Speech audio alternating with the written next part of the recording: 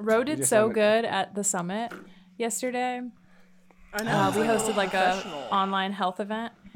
The old ladies loved him, ate it up. They wanted little Rogelio in their Always bed. love me. I don't know what it is, no. but like it's always like, They want to run their fingers through the beard. Yeah, that might be it. Melba's like 70-something years old. She was adorable. She didn't know how to use Zoom and was like asking Ro questions. It was kind of cute. That'd have been awesome if I got emails like, so could you send me videos? And they'd be like, ma'am, that's extra.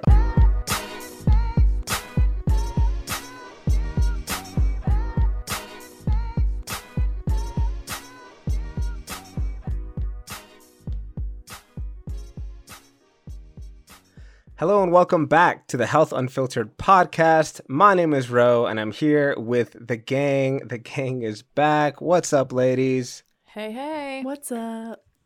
Ladies and Lance. We have a guest today. Go ahead and say hello, Lance. Hey, thanks for having me on, guys. Thanks for having me here. Of course. How's everyone doing today? Better now that I have a beer in my hand. Is that an appropriate yes. response? No, that's very fair. Cause same. It's like it's been a busy Sunday. Cheers. What about you two? Oh yeah, cheers to you as well. Yeah, I was telling Brooke off air that we're supposed to get another like winter storm today.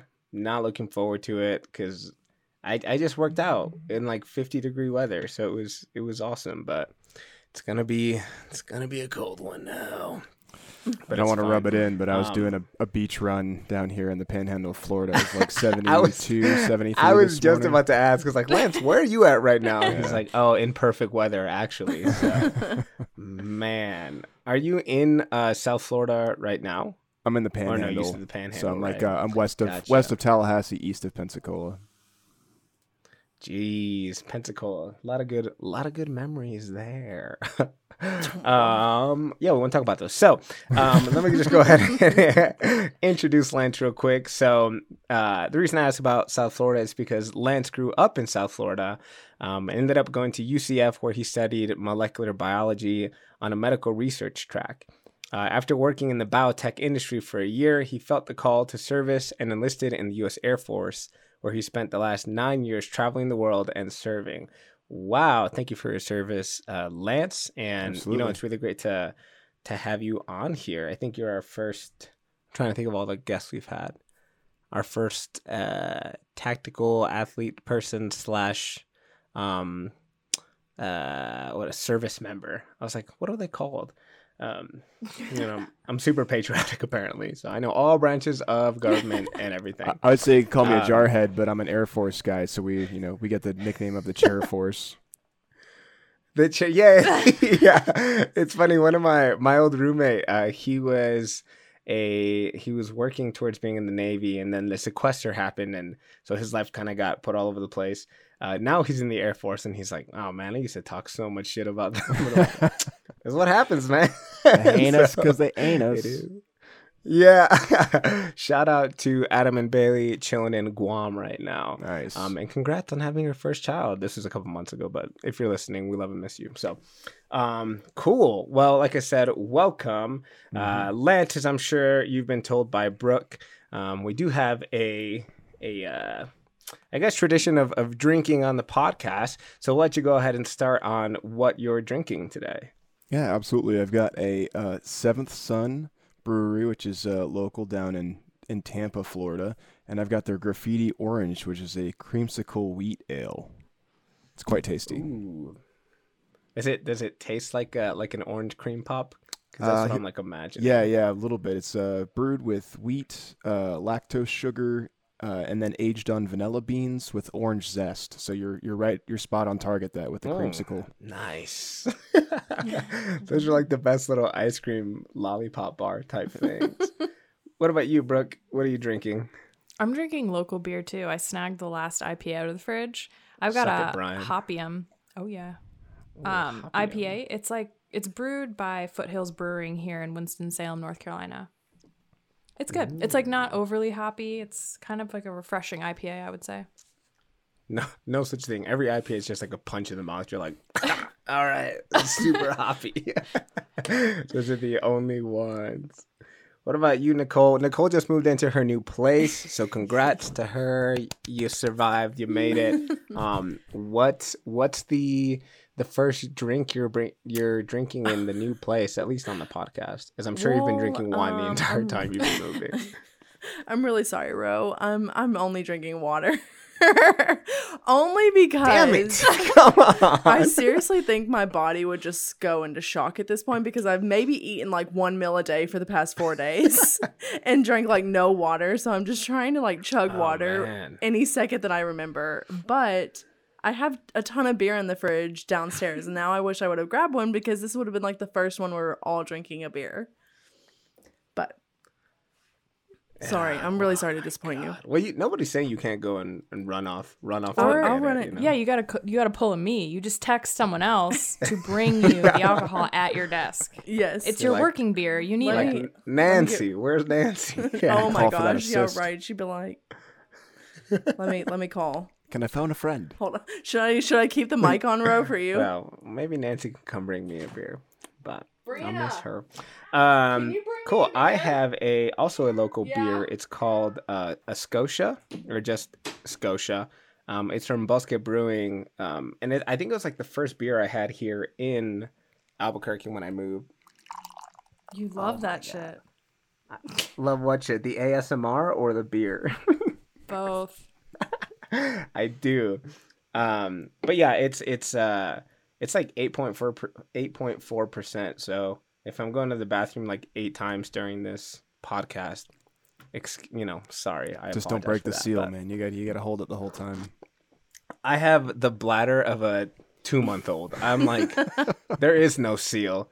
It's like at best like a barely working like flap. So yeah, I don't know. As soon as I have to go, I'm like, well, this is me. So it's funny. I finally went out to, I guess you could call it the bar with a couple of buddies 2 days ago. And I went to the bathroom like 4 times. We were there for like an hour and a half, but 2 beers in and I'm like, I just got to pee for the next 6 hours. So now everyone knows how my bladder works. So that's great. Thanks for that. I Bro, I know, got a right? Send us DMs about how much you pee. Wait, oh, she you got a did? beer. Okay, nice. Let us know what you're drinking, Nicole. It's actually, it's from Munich, Germany. I can't say it Oh my because God. Weissbier? Oh, it's a does that say? Frankensteiner. Yes. Yeah. Frankensteiner. It's Weissbier. it's a what? Okay, Weissbier. there we go. Hefeweizen. I love that beer. Nice. It's really good. It's got a the yeast that they used gives it a little bit of a banana type of profile. It's really good. I'm a beer nerd in case you Yeah, haven't I went- noticed. I love it. I went That's to great. Munich 2 years ago, and so now every time I see a beer like in the store that's from Munich, I always want to try it. So I'm excited. Wow. Now Look we at all you. have Yeah, beers. and that was a first. It That's only good. took us 21 episodes, so that's awesome. Great. So we do have a question of the week, if you all don't mind answering it. But this one is from @TheMissingLink. Excuse me, sorry, I had to burp. Is deli meat okay in small amounts? I know it's high in sodium, but I only use a few slices on my avocado toast. This person is for sure a millennial. Are there any long-term effects of eating processed or cured meats like that? I like this question. Well, my opinion is very similar to my nutrition philosophy, which is in small amounts or something in moderation. This isn't something to be super concerned about, especially when you're young and active, which this person is. I don't think you need to be overly concerned about sodium, which I guess hint and foreshadowing at some of the things we're going to talk about later today. But my opinion is lunch meat, processed meat, cured meat shouldn't be the bulk of the protein foods that you're eating, obviously. But if you want that to be in the rotation occasionally, I don't think there's anything wrong with it. I would just make sure you are being mindful and reading labels so it's not crazy amount of sodium. My favorite personal brand is Applegate. Not sponsored by them officially or anything, but I would be open to it. But unofficially, I'm unofficially sponsored. Yeah. Yeah, I definitely agree with that of just, you have to kind of assess, like, what do I have access to? What is my schedule like? Like, what am I wanting? And I mean, for the most part, we're probably not eating lunch meat every single day. So I definitely agree with Brooke. There Brooke, was you a lot mentioned- of correlation studies that correlated processed meats and cancers, and I think that's what got people really scared about processed meat. But I mean, Are pregnant there, it's women still correlation not study. supposed to eat lunch meat? no, I don't think so, Okay. I didn't know if that was still a What? thing. because it goes bad really easily, and it has to do with bacteria, and like it's just not recommended. It's kind of like sushi. It's like you're at risk for food poisoning. So I'm confused because like prosciutto, I can't say that word, is like a cured meat. Does that mean that like hella Italians don't eat it the entire time they're pregnant, or what? I don't think you're supposed to. You're I not am supposed you know, to, but I'm you know, not you're a also not supposed to drink. And I maternal know dietitian. pregnant people who drink a glass of wine like once a week. Yeah, They I process mean, their it's, meats you know, differently in whatever. Europe too. They use like less sulfites in it and things like that. Vice beer, but no. All right. Yeah, actually, speaking of that, what I think you two answered the question, right? I would say it's yeah. Before I move on, Lance, where have you been to? You did mention you have traveled the world, and you mentioned Germany, but where have you been? Where have you been to? What's been your favorite places? Yeah, I spent first year basically in San Antonio, Texas, which is where basic training is for the Air Force. And my tech school, I was a security forces guy, so think like a military police. And then I went to Okinawa, Japan for the next 2 years, which was awesome. Great food out there. Very cool. Lots of sushi, lots of ramen, pretty much everything under the sun you can think of as far as the blue zone cultures, right? People that live into their 90s or close to 100. So the food there was really great. I loved living there. Great scuba diving and stuff like that too. And then I did some missions out to the Philippines while I was there in Japan, and then come back to the U.S. where I was stationed here in the Panhandle of Florida, and then from there I was out the door pretty regularly on missions. Stopped through Europe on a regular basis on the way out the door. It's kind of the pit stop for military guys and gals on the way out. So stopped in Germany quite a few times. And then, deployed to Africa twice and then to Afghanistan. So, and then Africa, pretty much the entire north central part of the continent, which you don't realize how big Africa is until you're on a 12-hour plane ride crossing it. That's Yeah, I mean, it's a crazy. whole ass continent, right? That's crazy. Dang, well, nice. Where would you say your favorite place was then? I loved Okinawa. I definitely loved Germany. And as far as Africa goes, Uganda. I went to Entebbe, which is right on the north end of Lake Victoria there, and it's like this little paradise location because they get like moisture weather patterns that come off the Lake Victoria, so it's like very tropical almost, and it's a more temperate than tropical environment, but it's very lush and green, and you see like toucans and all the kind of African stuff that you only ever see in movies or zoos. You see just walking down the street, so it's pretty cool. That's awesome. Any fiddle fig trees? I actually don't know what a fiddle fig tree looks like. I'll have to get my botany book out. Yeah, I'm still not sure. I had to Google it when she brought it up. But I was I'll send like, you a "Oh, picture, I Ro, guess of so." the one we bought. Oh, not- I cannot wait to see it. I'm not gonna lie, when I went to Central America and to the Caribbean, I got really excited when I saw like tropical houseplants, but in the wild. Like I got so like probably an abnormal amount of excitement when I saw like a monstera and pothos in the wild. It You were was like, so cool. One of those is on my kitchen table. And I'm like, yeah, this is where they come from. Well, and they get so much bigger. Like a pothos leaf is like bigger than my head. When in my house, it's like huge head, maybe too. the size of my hand, not even.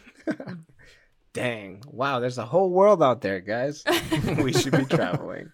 That's awesome. Lance, I don't want to poke fun, but it was a trick question because Please the do. best place you've been to is America, and you didn't say that. So You know, for anyone listening, these are your people protecting you. So I don't know what to tell you. I can tell you from deploying to Africa that by the time you're like month 3 there, you are very much like, yeah, I'm very grateful to come back to where I live. Oh man, I bet. You see levels of poverty and no existence of healthcare and all that kind of stuff. So yes, you're absolutely right. We do live in the best country in the world. He's like, I gotta save myself. Redemption. No worries.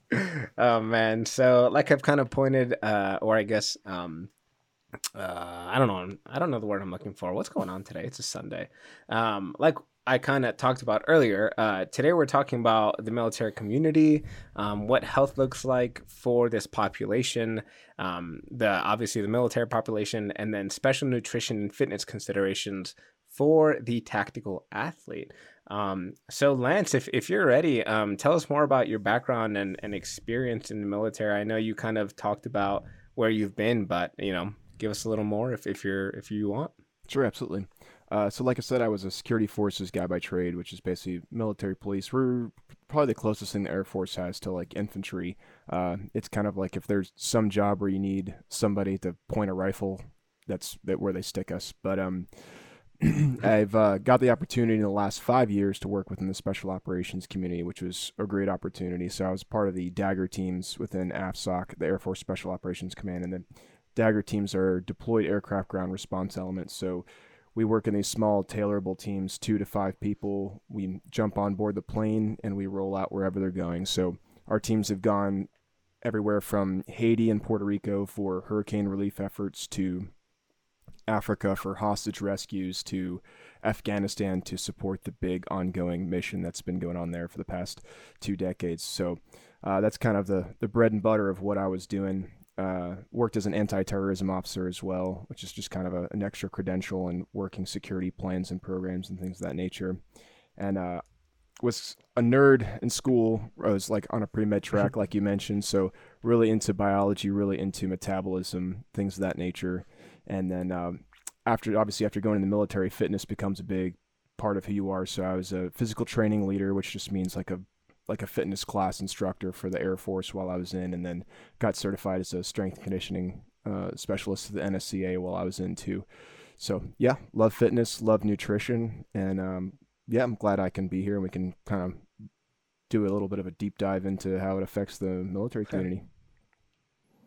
For sure. Yeah, I know. Looking forward to it a lot. We do kind of mention tactical athletes, and I think most of it really boils down to firefighters, police, things like that. But having someone who's been in the military is definitely different.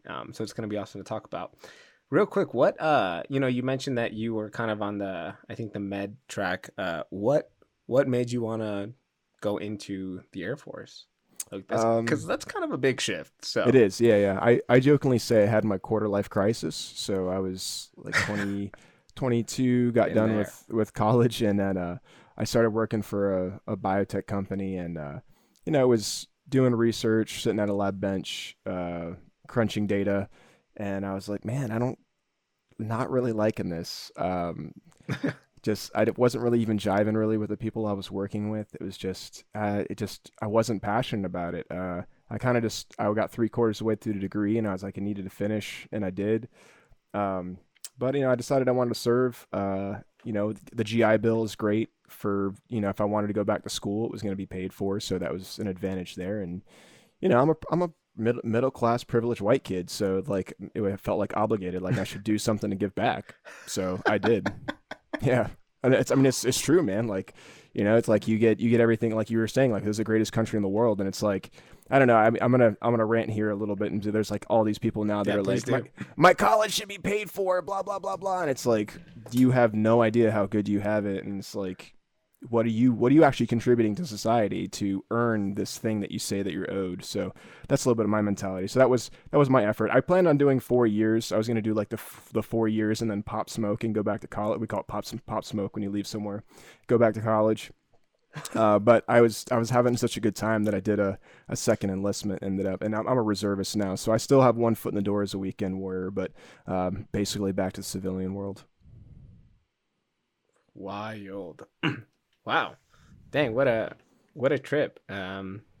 Yeah, that's Awesome, awesome. yeah. I didn't know Thanks. that story. Brooke is like, who is this person that we've invited on? Just Like, a I don't rando. know. Yeah, just I guess that's fair. We're all just randos. I mean, It's but funny that's you super mentioned cool though, because I that, feel like most of us, we get miserable like right out of college, and we just like don't do anything to change it. So that's super cool that you Yeah. were able to like think through that and be like, I want to do this. Well, Most I mean, of I us who- strongly encourage anybody to. You Sorry, know what I Ro, mean? not Like, you. Sorry, Lance, you were saying what? Strongly encourage what? No, man, just absolutely. Like if there's something you don't like about your life or your situation, like to work to change it. It's Absolutely. chasing progress, not perfection, but make a plan, formulate a plan, and get after it. And that's I'm starting to do coaching online with people now, and that's a big thing that I'm trying to help people through. Is like a lot of people are self-doubters, self-sabotage, and quit on themselves, and it's like don't. You can do anything, especially like you said in this country where we have so much opportunity. Just get after it. There's a way to make it happen. Yeah, this is not a motivational podcast. So Lance is gonna be on every I'll drink a week. little more. Yeah. He's like, you know what? Birds aren't real. Yeah. So obviously, like you being in the Air Force, you being stationed all over the place, and you kind of talked about the different, I guess, communities you were part of, it, and food scarcity, water scarcity, all the things that kind of just come with being outside of the U.S. And me being able to walk into my kitchen and pull a lever, and I have all this water that's able to come out, right? That kind of plays into the reality of military personnel and like kind of the health struggles that they have. So in your experience, and from personal experience, but also from the people that were around you, what are common health struggles that you saw or experienced during your time in? And also if you could talk about just how different it is for food and water and things like that. Yeah, absolutely. I mean, the biggest thing is always getting hurt. You don't want to get hurt because, you're out the door to do a job. And if you get jacked up, you're not only you're now no use to the team, but you become a liability instead of an asset, right? So you don't want to be, on your way to a mission and you roll your ankle or you start to fall out because of dehydration or this, that, or the other, because I don't know what it is, but we never deploy anywhere in the U.S. military that's nice. We don't deploy to Cancun or any place where it's like a mild temperate area. It's always like either as hot as hell or cold as hell or dry as hell or wet as hell. That just seems to be the pattern. So environmental conditions are huge, right? To avoid that stuff. And like I said, you don't want to get hurt. You don't want to get injured. You want to be an asset, not a liability. And then, like learning a big part of that too is like learning to take care of yourself. And this becomes even more important as you become a leader, whether you're a non-commissioned officer, we call an NCO, which is what I am, or you're a commissioned officer, you think of like a lieutenant or a captain who's leading more people. You can't take care of anybody if you're not taking care of yourself. So being able to pay attention to those things and take care of them and making sure that you're putting what you need to put into yourself for sustainability is not even something that you're really thinking about. It just becomes automatic so that you can take care of your people and get the mission done.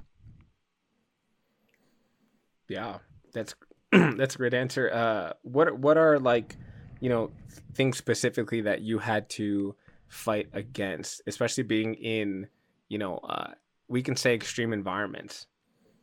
Yeah, I mean, I had more than my fair share in training. I mean, I went through some special operations courses where you're, in the field for extended days at a time. You're dealing with summer conditions where you're hot and hydration, rhabdomyolysis. I don't know if you guys are familiar. The base of the body's tissue just starts to break down over a long period of time of just going after it and not having a good amounts of rest, rehydration, and food, things of this nature. So, I mean, I've seen guys fall out. I've seen girls fall out from just not being on top of the thing. I mean, it used to be there's, I don't know if you guys have heard of like the Army Ranger School, but there's a lot of caloric restriction that goes into that course. It's part of the kind of trying to make you mentally tough. It's like making you go without.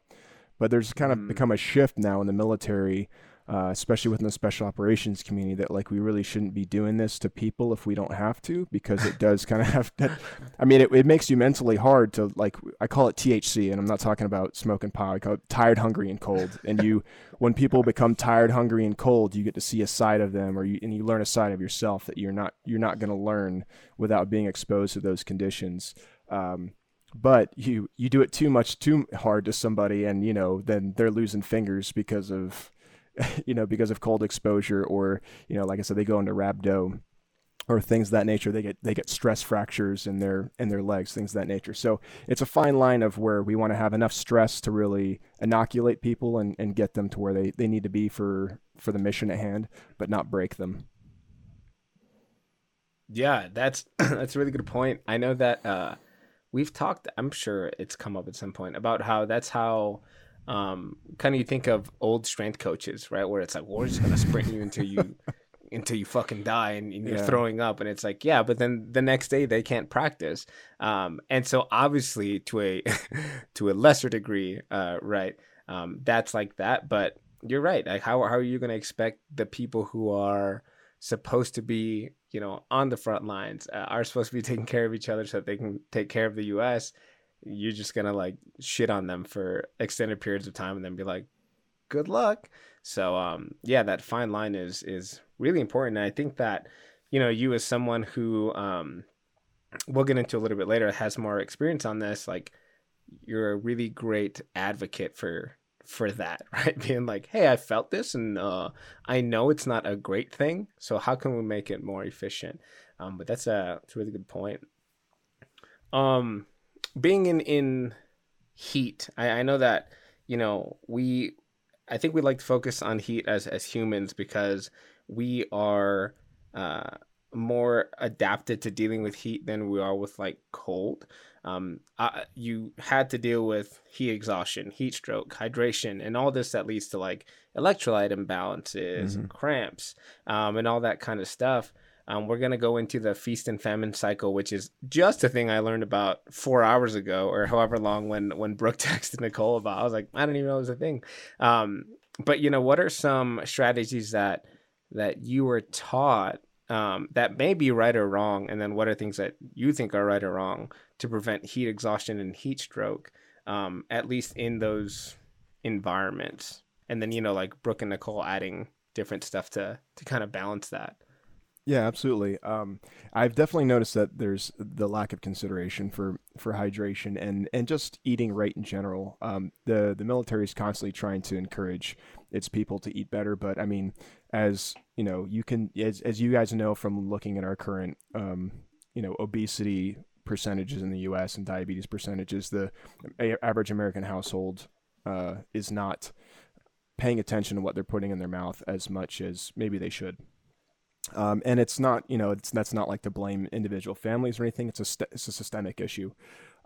So definitely improving like people's knowledge base of what they should be putting in their body. And then, eating appropriate. And I know Brooke and I talked about a little bit about this when she joined me on my podcast, on the Warrior Monk podcast, is like when you eat, right? Because a lot of people get into fad dieting, or, they think carbohydrates are bad because, it's going to make them fat. And knowing how to carb cycle, learning, hey, I know I have to wake up tomorrow morning and we're doing a 12-mile ruck march. Having the extra bowl of rice tonight or the extra pasta and with some salt on it is gonna be okay, because I'm gonna burn that bad boy off tomorrow morning.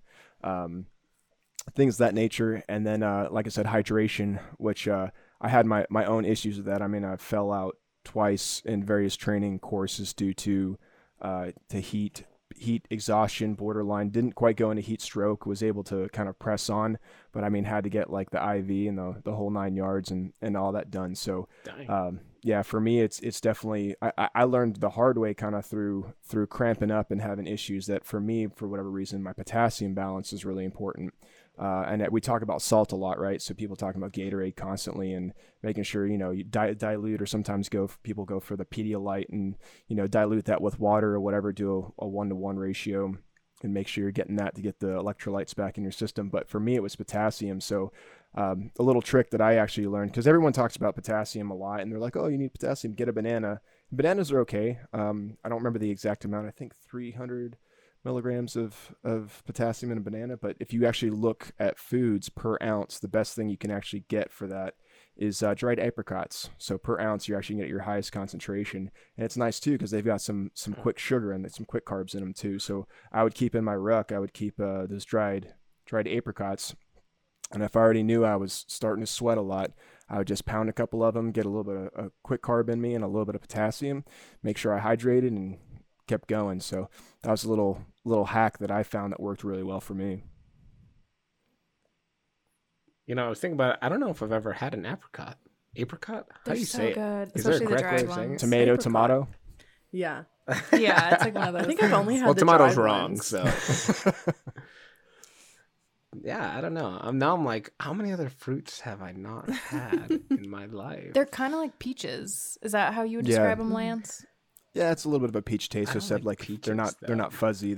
It's more. I mean, just like and almost any dried fruit you get, it's like you're really gonna get more of the sugar flavor in it because it's Yeah, like dehydrated. a candy type thing. Yep.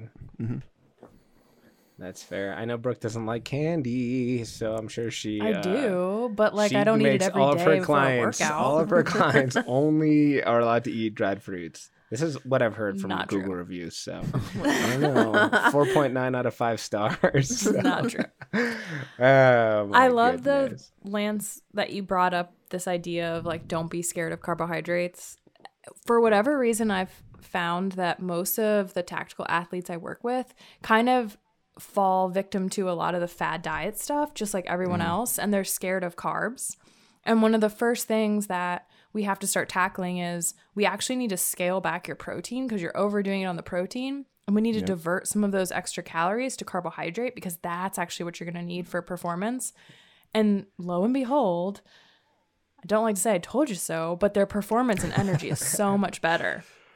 It's And like you're a it professional makes in this. me really happy. Yeah. So Who would have crazy. thought? Who would have thought? Brooke, I do have a question because you brought that up.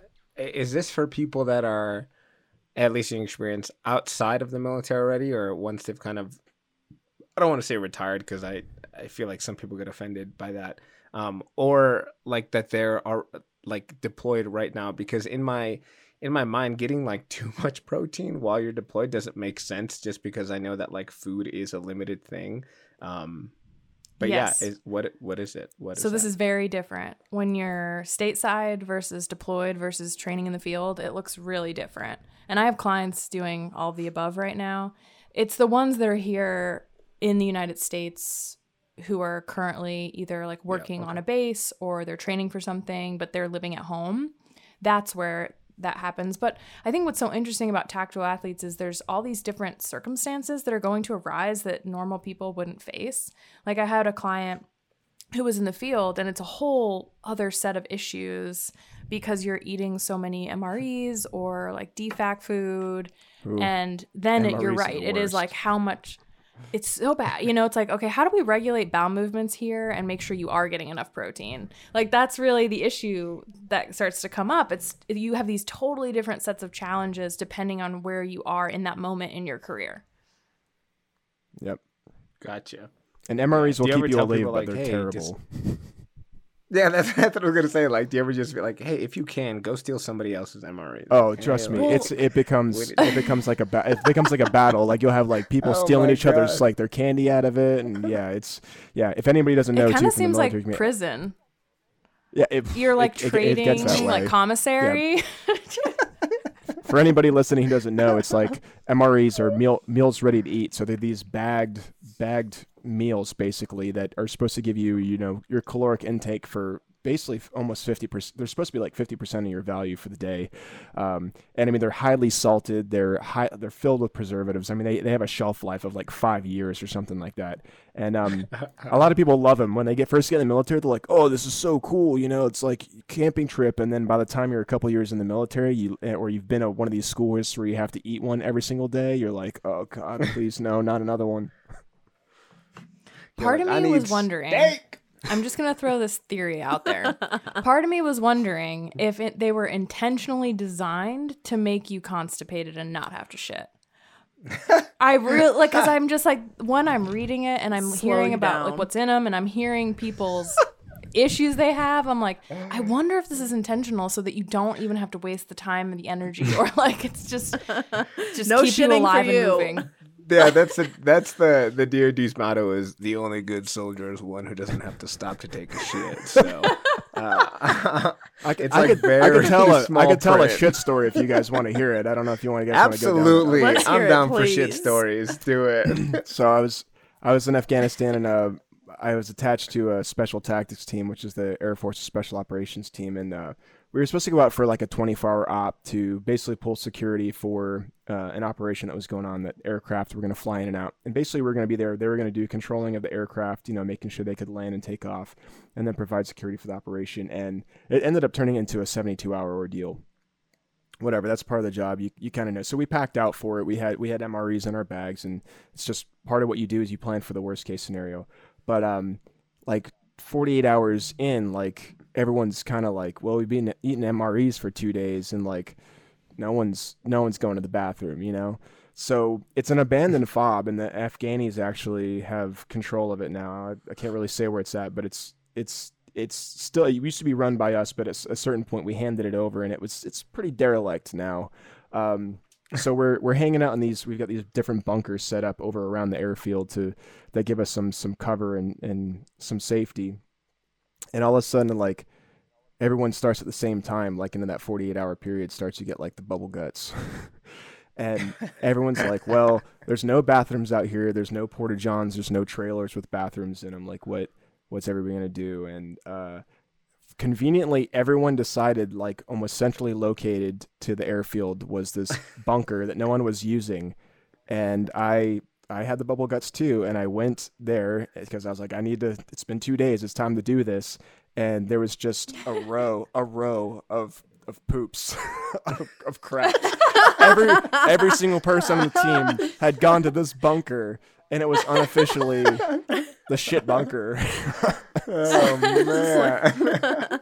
A shit circle. Yeah. Like I said before, thank you for your service. I know. As someone who used to lead outdoor trips, people have like trouble shitting in the woods. I can't imagine being like, you see that bunker over there? Everyone's gonna poop in that. So let's go ahead. And we didn't even agree on it. It just came about naturally. It just happened. It just happened. Everyone just had the same idea. You're like, yeah, okay. No one's using that one. The first person that went was like, hell yeah, like this is mine. No one else is gonna know about it. And then Claimed. he showed up again. It's just a whole line. Yeah. Oh man. That's so Animals. Humans are just animals, man. That's true. Yeah. So let's talk about kind of. I know we. I think we should really talk about what happens in the heat to your body. And then we can kind of dive more into, how we can use nutritional strategies to combat that. Let's do it. So, Ladies, All right. start us off? Yeah. who wants to start? You want me to go? You want me to start? Yeah, go ahead. Yeah, you go, Brooke. So we talked about heat exhaustion and heat stroke a little bit, and I just wanted to explain for someone who's never experienced or might not know the difference and what it is. So both are not fun. Heat exhaustion includes like dizziness, fainting, anxiety. Heat stroke is really dangerous, potentially fatal. Some people can go into multi-system organ failure. There's going to be abnormalities of the central nervous system. You can even get just delirious and very detached, convulsions, brain swelling. So clearly that's very, very dangerous, and that kind of, we'd never want it to escalate to that point. But who was it we had on? Dr. Smith? He was talking about the cold. We need to have him back on and explain the heat, because I'm probably going to butcher what really happens during the heat. But when the body is exposed to extreme temperatures, essentially our nervous system is going to respond, and it's stimulating change so that blood flow comes up to the skin, and we have this vasodilation, which just means that our blood vessels are kind of opening up bigger. And this is when we're going to start to initiate that kind of cooling response. And that's when everything's at the surface. Hopefully it's kind of radiating out. We're having this induction of heat loss. So when the external temperature is greater than our core body temperature, I feel like we experience so much of this while living in Mississippi. And paired, with the high humidity, that can make it much harder for the body to cool through these natural mechanisms, especially if you're in humidity. It's hard to sweat and have that work for cooling. It just doesn't really work because nothing's really evaporating. You're not getting that same cooling effect. So you're actually at a higher risk for heat exhaustion or heat stroke. And this is common, like even whipping out textbooks, it's like, this is really common for athletes and soldiers, heat-related illness, like absolutely, you're put in these situations where you're set up to have these things occur. Yeah, I think for the most part that was correct. So hopefully Dr. Smith doesn't hear it and he's like, you guys never have me on here again. No, he's got to come back and go into the nitty gritty of it. I did like a Barney down version that makes sense to me, but he needs to come back and really school us on this. Yeah, I think one of the really cool things about sweat is it's like, it's how we keep cool, right? The reason in high humidity environments it doesn't work is because when we look at basic like physics is that we always want to move from high concentrations to low concentrations, because if we have a lot of one thing in an area, if there's more room on the other side, we want to move to that side. So if it's very humid out, that means there's a lot of water in the air. And so it's very hard for the water coming off of your skin to be dispersed into the air. The way you cool down is really when that water is able to kind of like magically like float off the skin. And so that's why when you're in really, really hot and humid environments, you start to like just drip sweat. That is not like an efficient cooling tool, because it's like the actual like dispersion of it from the skin that cools you down, which is just, it doesn't add anything to what you just said, but it's really cool when you think about just like the actual like energy expended from moving from your skin to the air is like how you cool down. But yeah, I mean, it is very difficult for especially people who don't have all the resources, right, Lance? Like if you don't have the water, the food is, like I said, MREs aren't like great. That's so much different than an NFL player who's like, hey, like water boy, I need this. Hey, yeah, where's my Gatorade and things like that. So, yeah, that's something else to keep in mind when it comes to maybe if you are training people overseas or people that are active, like those are real things that you have to keep in mind. But Brooke, can you go into kind of like the differences between heat exhaustion, heat stroke, and then like, how to make sure that those things don't happen? Yeah. So when we're talking about preventative strategies, I'm going to butcher this word, but acclimatization, and making sure that that's a part of the process is important. And having a hydration plan, which there's a bunch of different schools of thought depending on the governing body of science that you look to, whether it's USA Track or Academy of Nutrition Dietetics, but they're all pretty close. They're similar enough. So I'll definitely give some practical applications for that. But it is important to develop a hydration strategy. And like Lance mentioned, paying attention to how your body is different, because even though we can use science to narrow down, this is what the research says is best, your body might be different and you need to pay attention to those cues it's giving you. So, even if you are a tactical athlete where you're like, hey, Brooke, I might not be in the perfect situation to time out my hydration here and I don't know what's going on. Cool. But I encourage you while you are stateside or if you're training and you can, pay attention to these things and start to get in touch with those cues, do that then, so that when that comes up and you are in situations, oh, I know what this is. I know what I need. You can react and respond. That would kind of be my recommendation there. Making sure that you are paying attention to your hydration status, monitoring it. Easiest way is through your urine. Pay attention to that. Use the beer scale. We want a Coors Light color, not an IPA. Not, think about it that way. Natty Ice, is a great example there. So, monitor your hydration status in the ways that you know how, and pay attention to how your body responds, because it's slightly different for everyone. And make sure that you're including electrolytes. We get electrolytes from food. I feel like we don't say that enough. You're getting these things from your food, but sometimes in extreme situations, we need to think about how can I get extra either while I'm active or replenish them after. So that's definitely an important part of the process. Yeah. Lance, what was your experience like in kind of dealing with all of that, and how did you do it aside from dried apricots? Apricots. I don't know. I can't say the word. Apricots and apricots. I love that Brooke talked about acclimatization, because I am a firm believer in that, and I've talked to my guys in the military, and if I work with tactical athletes, I talk to them about this, because we don't like being uncomfortable, and if you're going to go for your training session and it's 90 degrees and 95% humidity outside, and there's a gym there that it's climate controlled, you're going to be drawn to go do your workout in the air-conditioned gym, right? Which is fine. I mean, you can still make gains in those conditions, but if your performance, right, and this isn't just even for tactical athletes, if you're training for a triathlon, a marathon, a Tough Mudder, or even like CrossFit athletes and things like that, a lot of these events are done outdoors. You should try to get as close to the conditions that you're going to be training in for your actual event, for your actual mission, as you can. So train outdoors if you can. Get used to that heat, because you will climatize. And I wanted to talk a little bit about heat shock proteins, because the body does have an adaptation method to deal with some of these extreme conditions, and they're both in heat and cold. And I'm doing my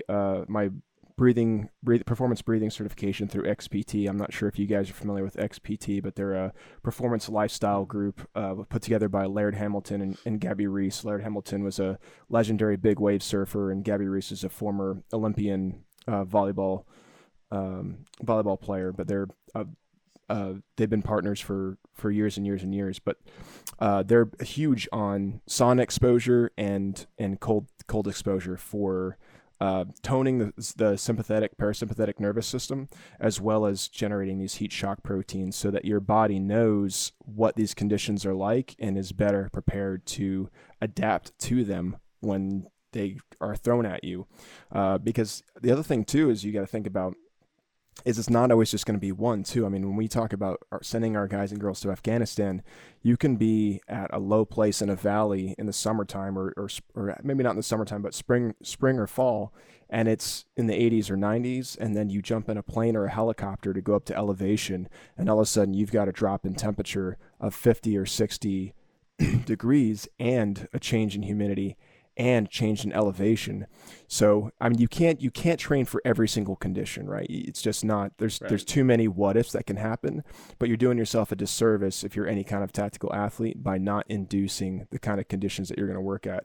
And I mean, it's really easy too. If you're a paramedic, EMT, or firefighter, or law enforcement officer, I mean, you work in that city, right? If you're going to have to go chasing somebody down a street or help pick up, a patient, that's going to be in this exact same environmental conditions that you are living in. So why not train in it?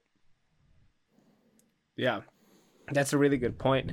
Specificity, right? Like that's like the main tenet for any sort of athletic performance, but that also has to do with environment. There's a reason why fighters, when maybe 2-3 weeks out, will start to train at night, because it's just different timing. They are a little bit more tired, they're a little bit more used to this, whatever specific to their I love that. I didn't even think about how it's probably good for if a cop has to chase someone down, like, you should probably be running outside, especially if it might go a long time. I do want to say, you mentioned heat shock proteins, and yeah, it is a cop is always going to work in their community, right? Like they're not going to get called to go, to fucking Washington if they were in Florida, for just any time of the day. But specific to heat shock proteins is that they have this crossover effect where they, I believe, can also get you acclimatized a bit more to elevation. So heat and elevation kind of play together really well. And when we think about that, like, acclimatizing is a huge way of getting ready. And it doesn't even have to be just, running outside or something. It can be sitting in a sauna. We had a study published, I guess it was last year, where they just did low intensity exercise in our heat chamber for like 2 hours. It was really 100 minutes. And there was no difference in like the mitochondria themselves, but there was a difference in heat shock proteins as well as VO2 max. Now, was it like, different than people who actually exercise? Like, no. But if you are stressed for time, for whatever reason, you can't fit in working out or something like sitting in a sauna or doing low activity work in a sauna is going to help you with that. Now, I think it's also important to stress that if your exercises or your training sessions are intense enough, what's going to happen is you are going to increase your body heat, and that is going to increase your HSPs, your heat shock proteins. So this doesn't mean that you should just, go and lift weights 100 degrees outside or do an EMOM, in the most humid conditions, because what's going to happen is, are you going to acclimatize? Yes. Is it going to be any better than if you just did high intensity work? Maybe not in like an air conditioned place, but like in a normal place. Yes. But at some point, it's not like you double the effect. So if you just get hot enough, put in enough work, then you don't really have to set aside that extra time to sit in a sauna and try to acclimatize to the heat. But yeah, there's a lot of really good strategies to getting used to that kind of environment. And going back to what we talked about earlier, like, it is a mental thing. Mm-hmm. If you've never been super hot before and then you end up in Afghanistan, you're like, oh fuck, like, this is not cool. So definitely feeling what that's like is really important. But understanding the biology behind it is also really great. So even if you have like a rudimentary understanding of heat shock proteins, like, I know, Lance, you have a good understanding of them, like, that's really great for your clients, because you're like, hey, we're just going to get you to work at high intensities so that your body can handle this, and you are not just going to be that liability on your first day there and stuff like that. So yeah, and I'm by no means an expert. It's something that we're still studying too with heat shock proteins. I don't know if you guys have heard of Dr. Rhonda Patrick, but she's an epigeneticist who has a podcast, and she's putting out some great information all the time, or helps share other great information coming from the field when it comes to heat shock proteins and the benefits of training in hot or cold environments. So yeah. Bro, Very have cool. you heard of her? No, well, you said Rhonda Patrick. Yeah, she's Dr. been on Joe Rogan's podcast a couple times. That's where I picked up on her, but she's doing her own podcast now, and she's a PhD in I think her actual PhD is in epigenetics. So obviously she gets into the nitty gritty of how our body adapts. So it's some pretty good information. Yeah, she puts you would out. love it. That's really cool. I'll have to listen in.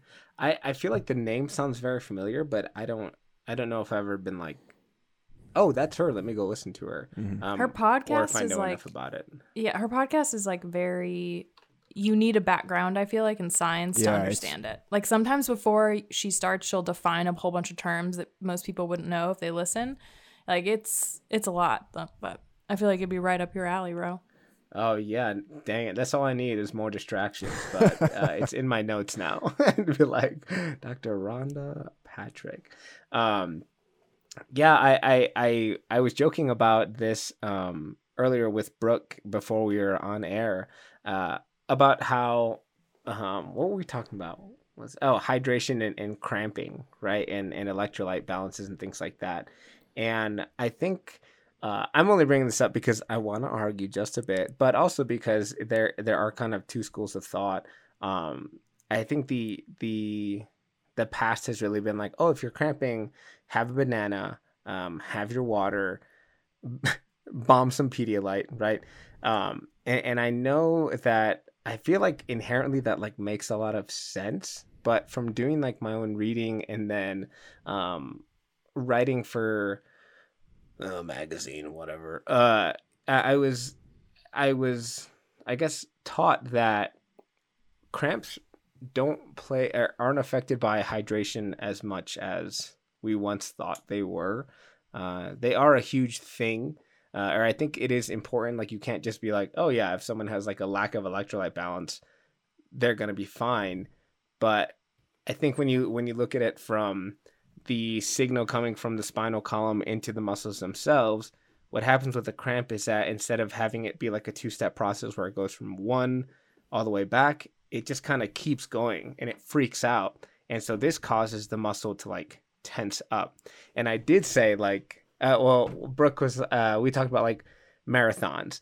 And I said, well, you know, the fastest marathons that have been run and people haven't had water, right? They haven't stopped for drinks.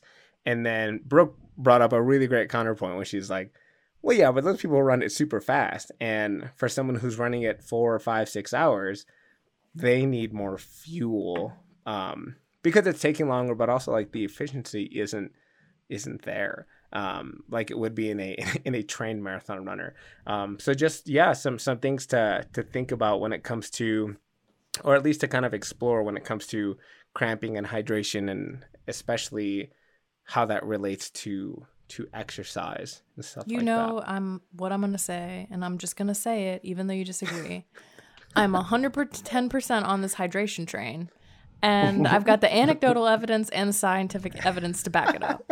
And you're just not going to convince me otherwise. You're just not. Same. The other side. I'm not saying they can't live in unison, right? Because it's a multifactorial thing like fatigue would be. But yeah, I think it's always funny when I hear that. And when I was dying in the Grand Canyon from like heat stroke pretty much, and Casey was like, just have more salt, just have, you know, like we had these snacks. All I could think about was, one, I hope I don't die. And then two, like, lame, babe, these snacks are not going to fucking help me because I know that it has nothing to do with hydration. So was it the placebo effect? Was the hydration not helping because in your mind you thought it wasn't going to? I know, right? I was just like bombing water. I was like, I don't care if I feel better. I'm going to force myself to feel like shit so that I can be right. No, I have This no sounds idea, like Roe, though. This is 110% what happened. That's for sure, man. I'm like, I can't let people know that I was wrong. I'll literally die before I say I'm wrong. No, anyway, I do think it's interesting, man. I'm sorry. Just a side note. Yeah, I've never heard that before about being a misfiring neural component. So I'm sure there's something to it. And I'd be curious to see some more studies that come out that kind of show, you know, maybe it's somewhere in the middle that it's a combination of both. But yeah, that's the first time I've heard it, and I'm gonna do a deep dive later and kind of look at the research. Yeah, I like I told Brooke, I wrote some magazine. I don't remember what it was for, but it was specifically on that. But when you look at the people who cramped and the people who didn't at the end of a marathon, their hydration status and their electrolyte balance was not any different. Significantly different. But it's also important to understand that, like, you know, stats are stats. Like, right. 0.05 we use heavily, but right. You know, a 1% decrease in me might not be bad, but a 1% decrease in you could be life-threatening. So it definitely goes back to one of those things where you have to figure out, you know, what works best for you. But yeah, have fun learning about that, because it blew my mind. I was like, oh shit. That's why I fight with Brooke about not needing as much water as she thinks, but my skin is still glowing, so it's fine. Cool. So let's move on to the feast and famine cycle, which I brought up earlier, mostly in that I had no idea that it was a thing, or I really have no idea what it is. But, you know, Lance, you kind of talked about how in the field, like, you have really only access to MREs. And sometimes it's enough and sometimes it's not. Sometimes you're trying to steal from people, you know, to get that extra snack. And sometimes you are probably not eating for a couple days. So I assume that this is something that is very common for the military population. So in your experience, and then kind of diving a little deeper with Brooke and Nicole, like, what are some ways to avoid the feast and famine cycle? And what are some tips to keep in mind? And then again, for those of us who don't know what it is, what the hell is it? Yeah, so feast and famine cycle. I mean, it's I don't know if Brooke may have or Nick might have a better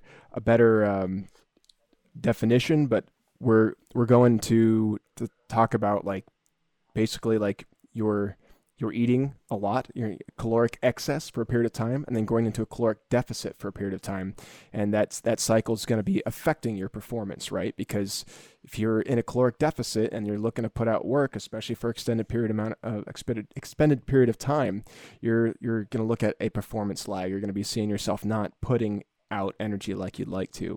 And I know one thing that they're actually starting to do now is actually talking about sending, especially guys in the special operations community, sending them downrange, actually, intention of having them go downrange with a little bit extra weight on them. The special operations community now is treating their guys a lot more like professional athletes now, where they have access to dietitians as well as strength and conditioning coaches and things of that nature. So if they know they're potentially going to be going into famine cycle at some point in their deployment, send them downrange with an extra 10 pounds on their body so they've got something to work off of. Sorry, ladies, what else you got? Well, I feel like when we talked about it too, we were mentioning about how even stateside people will go through this feast famine cycle of like, oh, I'm back. I'm going to eat whatever I want. I'm going to beer, wing, junk food. And then when you get ready to go to a training course, you're getting ready, then all of a sudden you go into almost this like fad diet cycle. And so it's interesting that, because in the nutrition field, when we see this with the normal population, we call it the binge restrict cycle. It's just like really common, like the diet cycle people get stuck in, where it's like, I'm restricting because I want to lose weight.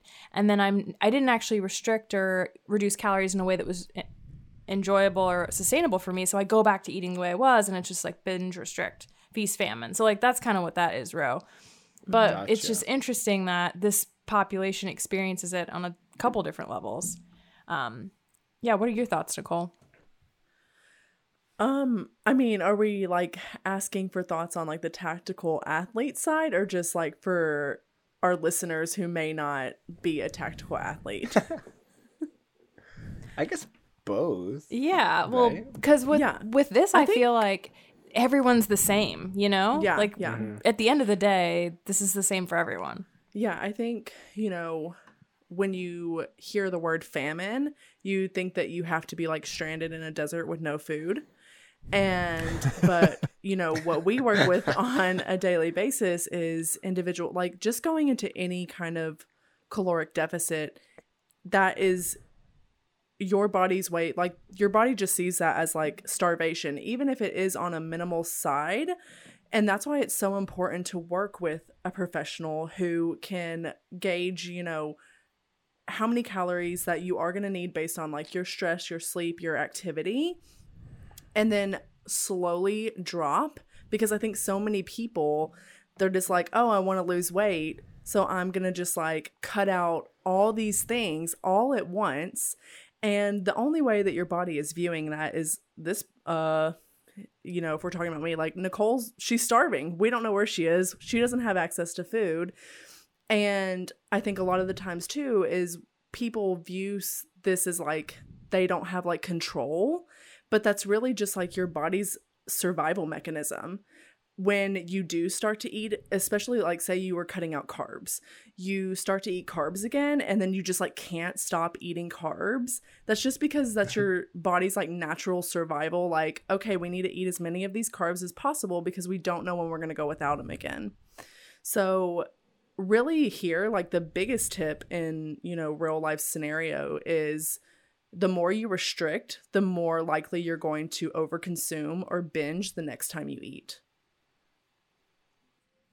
Yeah, it's like in reality, we all should have.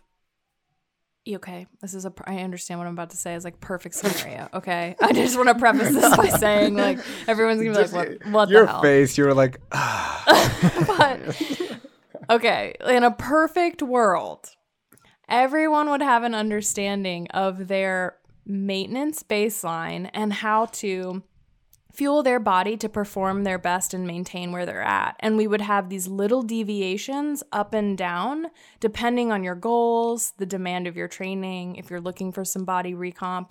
But what happens is everyone just does this like extreme freaking whiplash up and down instead of just like really learning how to fuel their body and like maintain this beautiful, happy level, which is better for your hormones, which, you know, hormones imbalance is really definitely a struggle for the tactical athlete just because of the stress and everything else that happens. So this is even especially important for the tactical athlete. You know, everyone I wish lived in this, my mythical happy land.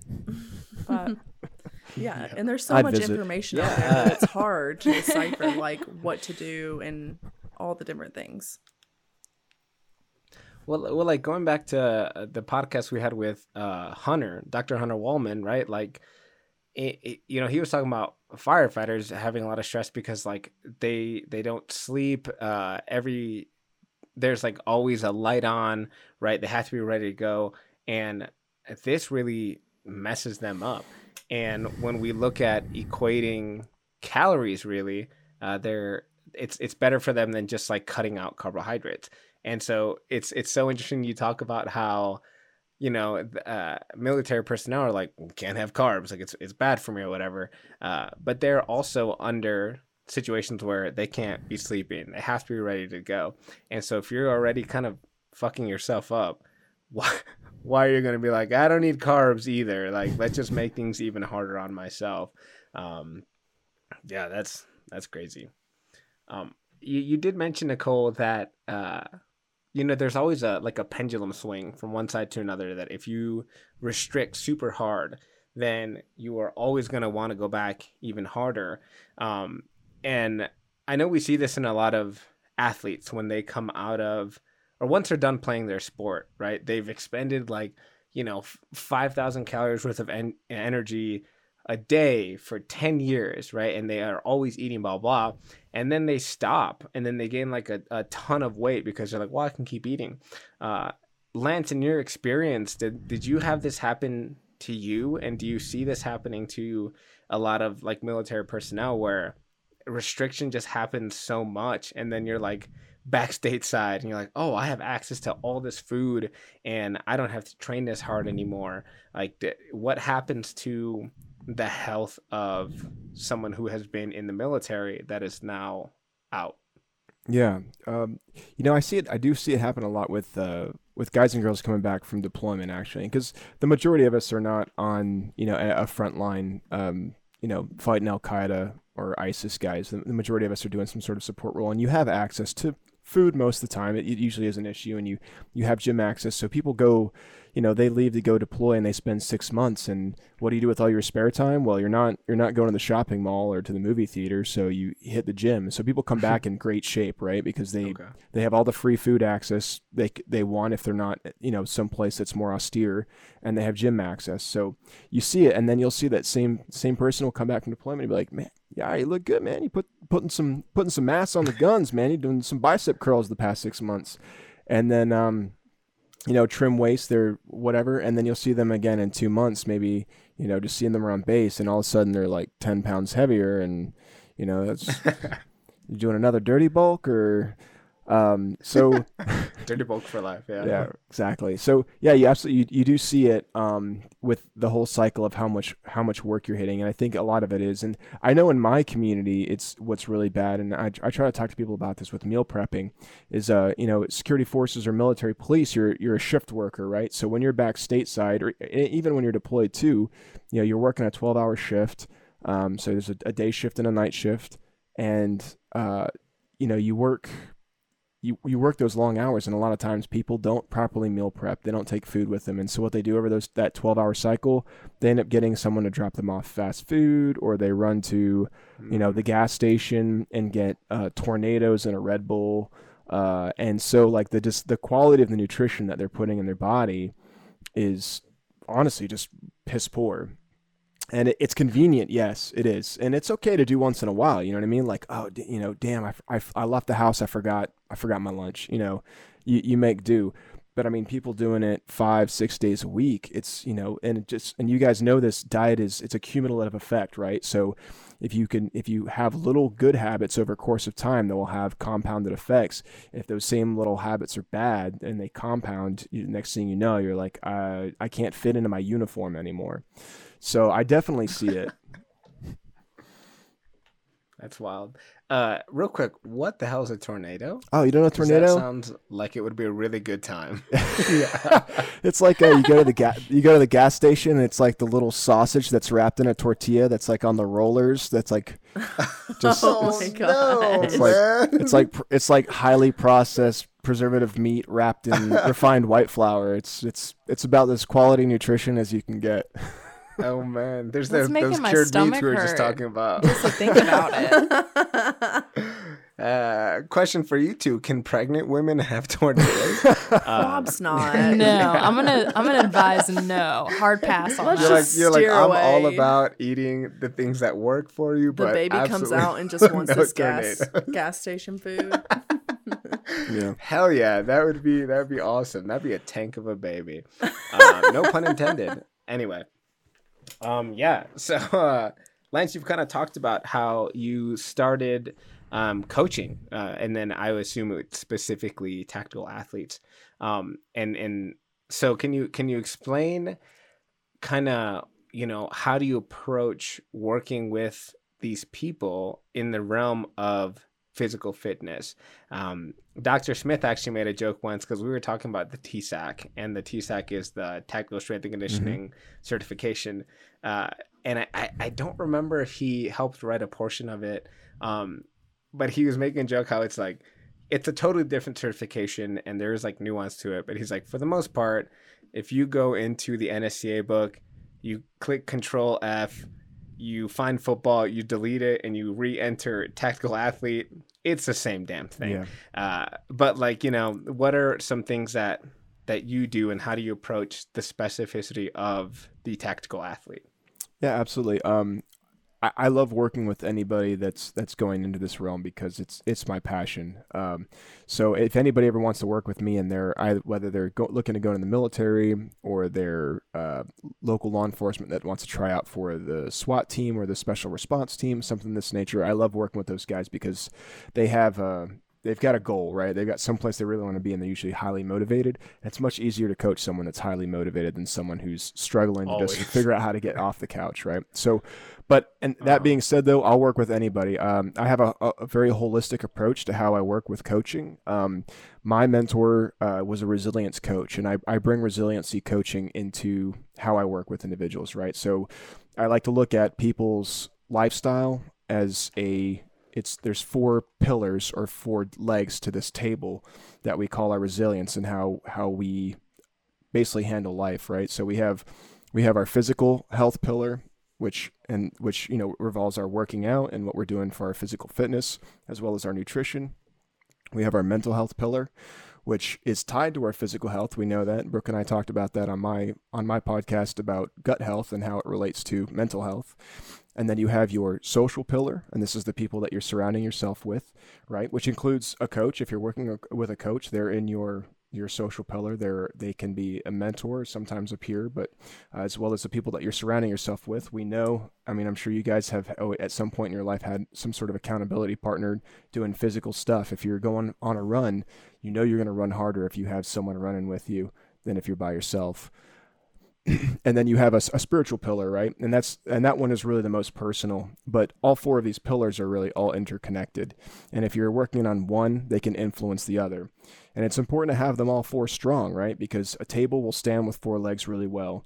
And you can knock out one of those legs on that table, right? A table will stand with 3 legs. But if you knock out 2, the table's toppling. And that's when people's lives start to kind of really fall apart. So I like to work from a holistic approach to kind of, as a personal coach, a life coach, is not just worried about people with their fitness as well.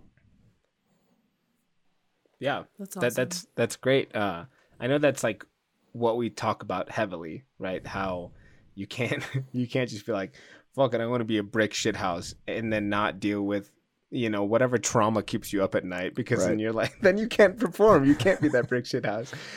Or like, yeah, me and my wife are consistently fighting. I don't even know if I love her anymore. I hate my children, but I could squat 500 pounds and I can run 6-minute mile. You're like, all right, Priorities. dude. Priorities, man. That's really good. Yeah, exactly. And so I know Casey just got a good look into the future.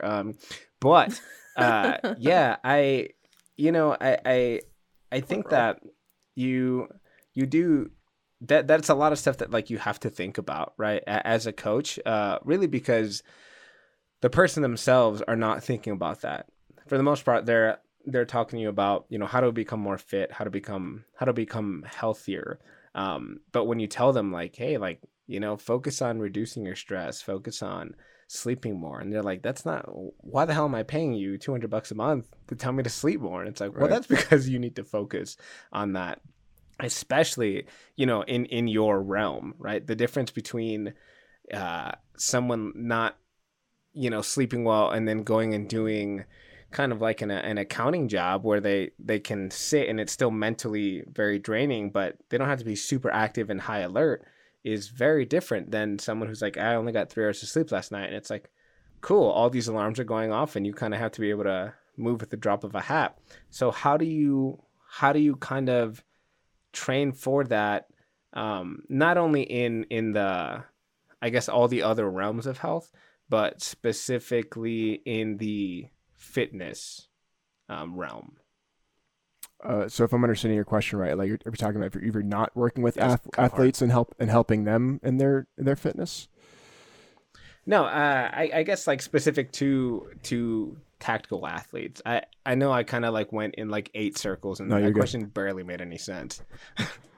Well, with tactical athletes, we really need to take a look at goals, right? Because it becomes very oriented to what you're trying to accomplish, right? And so, yeah, and this is the mindset that the military's taken on more necessarily. Like we used to do for everybody, you would get push-ups, sit-ups, and a 1.5-mile run or 2-mile run, depending on what branch of service you're in, right? And it's okay. Well, I'm a why guy, right? With my background being in science. It's why are we doing it that way? And typically the answer in the military is because we've always been doing it that way. And to me, that's the wrong answer, right? We should be looking at evidence-based approach. And if I'm expecting someone to be able to do a 200-meter sprint from point A to point B without getting shot at with 45 pounds of kit on, well, maybe that's what we should be working on for their physical fitness instead of a 1.5-mile run. Having cardiovascular endurance is important, but if it's not directly correlated to what you have to do for your job, then maybe we should start assessing some of those things and start working on those instead. Yeah, I know that the tests, I think they were supposed to change last year, right? The physical entrance exams, were supposed to move more to like being able to drag things, being able to deadlift, Right. as opposed to like, oh, you can do a bunch of pull-ups. Like, yeah, that's really important. You do need to be able to pull yourself up or someone else up, but like, how often are you doing that compared to, like you said, holding a big heavy object and just being able to move from one place to the other? How would you program for something like that? Like, what's your thought process on programming for those specifics?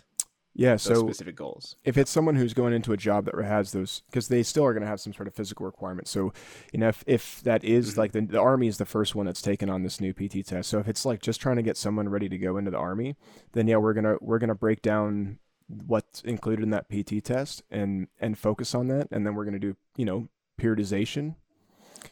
We're gonna do periodization, and we're going to basically start programming for those specific events. And then, with a tactical athlete too, I do like to add, some gut check type stuff, with people because, you need to mentally be in a space to understand what you're walking into. And that, one thing about, athletes is if you hand them a program and they know what they're walking into every single day, it almost can breed complacency. If you throw them curveballs every once in a while, it kind of mixes up the neurobiological system a little bit to like, oh, what's he gonna throw it at me today? So I do like working with people a lot on reactivity and reaction type stuff too, because especially for warm-ups, because I really find that people turn on a lot, even if it's just like throwing a ball around a little bit or something like that, because it really seems like it gets people engaged and they're more turned on for the rest of whatever you're doing with them for their workout. Yeah, I have a good friend of mine, Bobby O'Mullen. He's down at UCF now, but he loves to warm up with playing spike ball. Yep. With a couple of friends, I love because spike it's ball. just like, they just like hit it, and they're just like, how do I get to this? How do I get to this? And they have to react, right? Right. And it's like, yeah, you could sit there and have a 10-minute warm up of like, jumping and moving from side to side, but if you're like, fuck it, let's just warm up playing spike ball or like a sport, then you're inherently kind of being like, oh, I gotta move this way and I gotta move this way.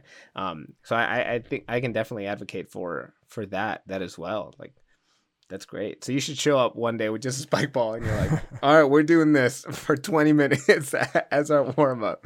If you beat me, you don't have to run sprints. But yeah, I think that's really a really good way of looking at it.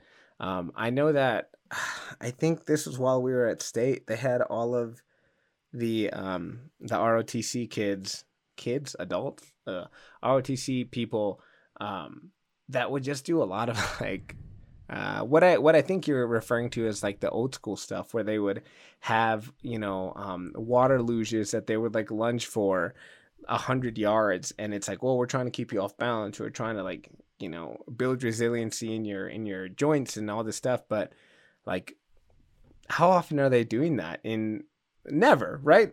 Do you remember a time where you were holding something overhead and you were just like lunging for 100 yards? Like, what are the chances that that's going to happen? And I understand that you maybe need some of those gut checks. And I think your approach is really great, where it's like, maybe every Wednesday you're like, at midnight, you're like, bam, this is what you're doing. Like, first thing you wake up, that's your workout for the day.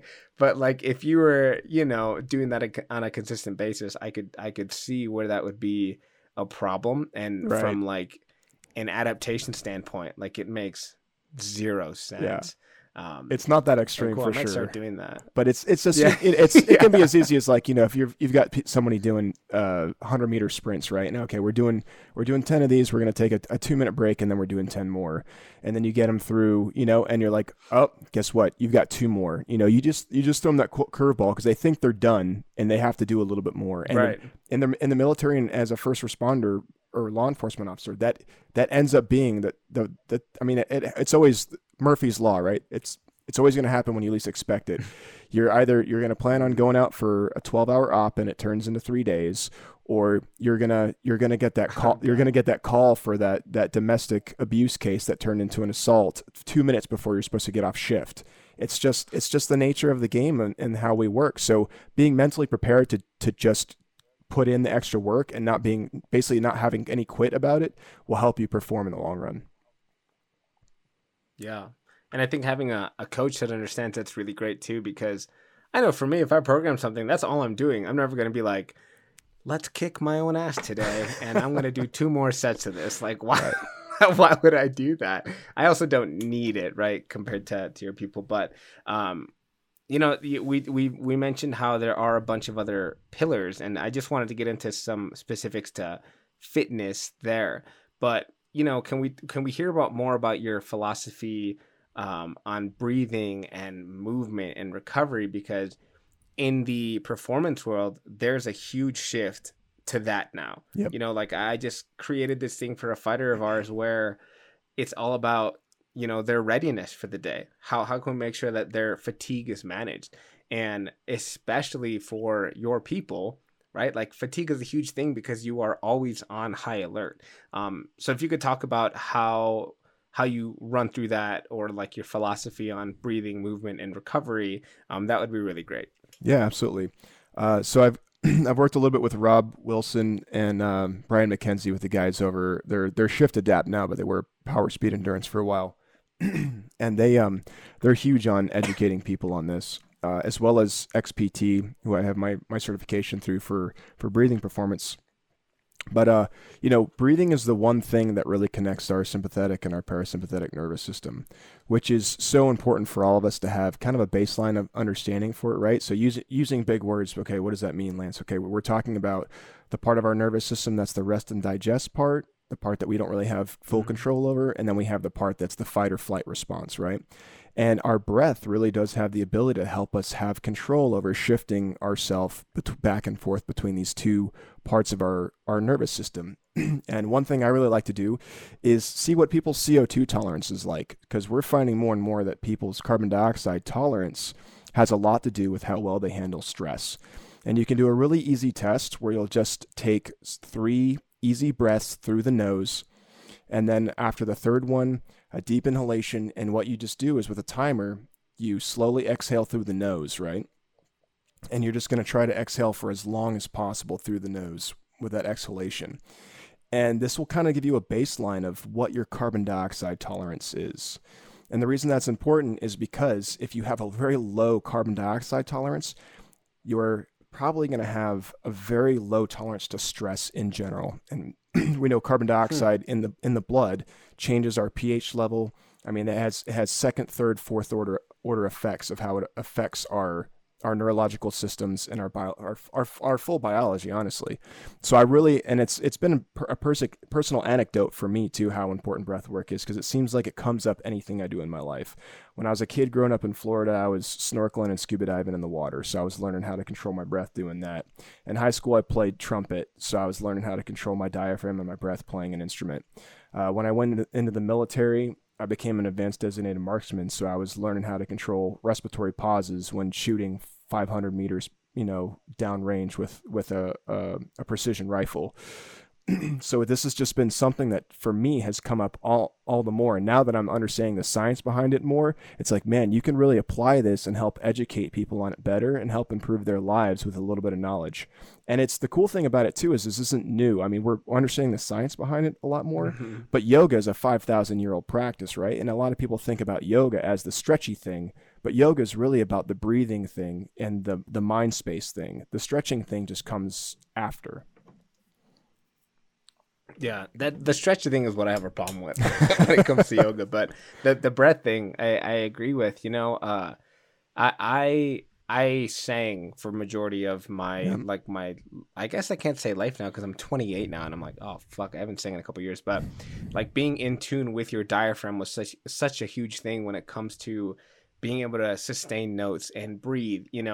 And a lot of people just don't know how to breathe correctly. You're right. There's so much like shoulder shrugging, and there's so much that they're like I always feel suffocated because my chest doesn't expand. And it's like, well, because you're not breathing into your stomach, like my voice teacher used to say, breathe through your balls, like think about air being pulled down, like all the way down to like that pubic bone and further than that, so that you thought about, air coming through. And I had a friend in college that would say, treat your lungs like a vase. When you pour water into a vase, does the top fill up first or does the bottom fill up first? And it's like, oh, obviously, like gravity dictates that it's the bottom. And if our breath is stuck in this upper chest cavity and we're not taking like full breaths, not only are you not stretching out like all of the musculature that's supposed to be fluid in our core and in our hips and stuff, you are also, like you said, not teaching yourself how to relax. You're not being able to turn on that parasympathetic nervous system because our body is just treating that as a stress state.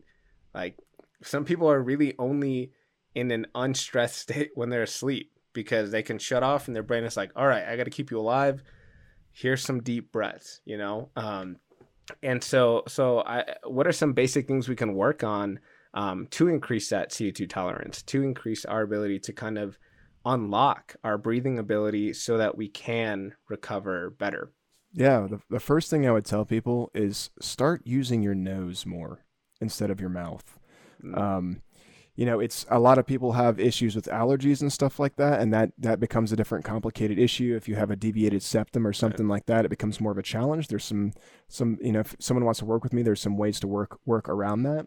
But we know two things now, that obviously this is, function wise, the nose is designed for breathing, the mouth is designed for basically for eating. We use it to communicate too.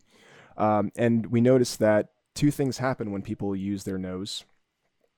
First one that's really big is it actually nitric oxide release is higher when people nasal breathe, right? Which is huge for, Brick, you used the word earlier, vasodilation, right? So if you want to oxygenate those tissues and you want to accelerate vasodilation for work, breathe through your nose. It's shown that nitric oxide is released when the air passes through the nasal cavity. And the other thing we know, starting to understand now too, is that metabolism is actually affected by how we breathe. And with people mouth breathing, they are actually metabolically more carbohydrate dependent. And if you're someone who's already struggling with a bad diet and eating a lot of refined carbohydrates and you're breathing through your mouth, you're actually causing a negative feedback loop to crave more carbs all the time. So you actually metabolize fat better through nasal breathing over mouth breathing. I'm like, my brain is like, now I'm spinning wheels. I'm like, well, why does that matter? Because this is like, I feel like a box has just been opened and I don't know where to go with this. But Brooke, I see you. Lance, I'll be glad to send you Lance, have publications read on it. Yeah, I would love to know any books and research that's out there, because I've definitely been hearing more of this over the last couple years. So I would love to learn more. Yeah, there's some friends of mine that talk about mouth taping and how important it is at night to essentially, I guess we have a tendency to sleep with our mouth open and breathe through our mouth. And so they were big believers in mouth taping. And I was just curious, what are your thoughts, or do you know anything about that? Yeah, I do know people who have done the mouth taping thing. I haven't done it myself because I've been told that I'm generally not a snorer, but a lot of people, we do have a real issue in our country with breathing dysfunction, right? And one of the things is people having sleep apnea, and a lot of it comes from that mouth breathing as well. So yeah, I would encourage anybody that's trying to wants to self-assess, try the mouth tape thing. I've actually was thinking about trying it myself, because you don't know, you're not conscious of it while you're sleeping, whether you're breathing through your nose or your mouth. So the only way to really know that you're doing it is try the mouth taping. It may sound a little bit weird at first to be like, I'm going to tape my mouth closed and then go to bed. And I'm not saying use a giant strip of duct tape and look like you're getting kidnapped or something. They actually, I think you can go on Amazon and they actually have mouth tape now. Someone's made it where it's it's easy to peel off. Medical tape square. Right. Exactly. Yeah. It's not super intimidating. But also, if you do decide to do that, text someone the night before so that they can make sure you're alive the next day. Sorry, go ahead, Nicole. Have any of y'all read the book Breath by James Nestor? I have not, but I've heard of it. I've listened to some of James Nestor's podcast information, but yeah. Do you think the other that one would I be would a good recommend, resource? so James Nestor, yes, and another one I would recommend is The Oxygen Advantage by Patrick McKeown, and he is one of the primary research people that's gone into XPT and worked with Laird and Gabby with their breathing protocols. There's along with the mouth breathing thing is a lot of people overbreathe, right? If you look at respiration rates in people, they should be breathing maybe 10 to 20 times per minute. And we're seeing more and more in American society that people are respiratory cycles, meaning the number of times they're inhaling, exhaling, is up to 30 times a minute, which is way, way too high. And one of those things in helping with carbon dioxide tolerance and nasal breathing is to lower that respiration rate so that you're not overbreathing. Yeah, I think that has to do with the fact that people are less, I guess, I don't want to make a generalization, but I think that most of Americans are not fit people, or don't have really good aerobic fitness, myself included, because all I do is lift weights. But that in itself means that you can't take in oxygen more as efficiently. And then you compound that with people breathing through their like their chest, like we talked about, then yeah, you're going to need to take more breaths because you don't know how to take fuller breaths. Right. But that's a good point. And if someone's really struggling, like, I guess, they can't, I can't run a mile, I'm not there right now. Right. Breath work is scalable to everyone. I can teach my work with my 72-year-old dad and do breathing exercises, or I can work with a 6-year-old on breathing exercises. I can't do everything. I can't do that with Olympic lifting with everyone, right? Because some people are just not fit enough to do it. So, it does help bridge a big gap for helping people find the state between their physical and the mental. Yeah. And so one thing I just popped in my head is they did studies, I think it was in the past 2 or 3 years, and I'll have to go and find them. But you know how when altitude mass became like a huge thing like 10 years ago, right? Like, sorry, I'm like laughing at all those gym hardos that were like, oh, well, I'm going to be able to train at Mount Everest. Like, they looked like Bane. You're a fucking idiot. What are you doing? Yeah, exactly. I was born in the and it's like because yeah, exactly. Well, their thought process was, well, it's going to restrict oxygen, and so now it's like I'm training at an altitude, but the amount of oxygen in the atmosphere doesn't change, even if you just breathe it through a straw or those masks. But they did find that based on the person, if because they have these altitude masks where you can kind of dial in the intensity of it, whether it's like very difficult to breathe or somewhat challenging, and they found that for everyone it's specific because it's kind of like your own musculature and the diaphragm, especially, that if you warm up with breathing with whatever works for you, your VO2 max in a VO2 max test goes up. Yep. And so when you use those tools, that tool specifically for like breath work, and when you're talking about, like, it reminded me about it because you mentioned mouth taping, and because you just become more efficient and stronger in breathing, and obviously if you do that over time, that's like more a long-term adaptation. But if you can like prime your system by having just enough stress to kind of wake up that musculature like you're warming up,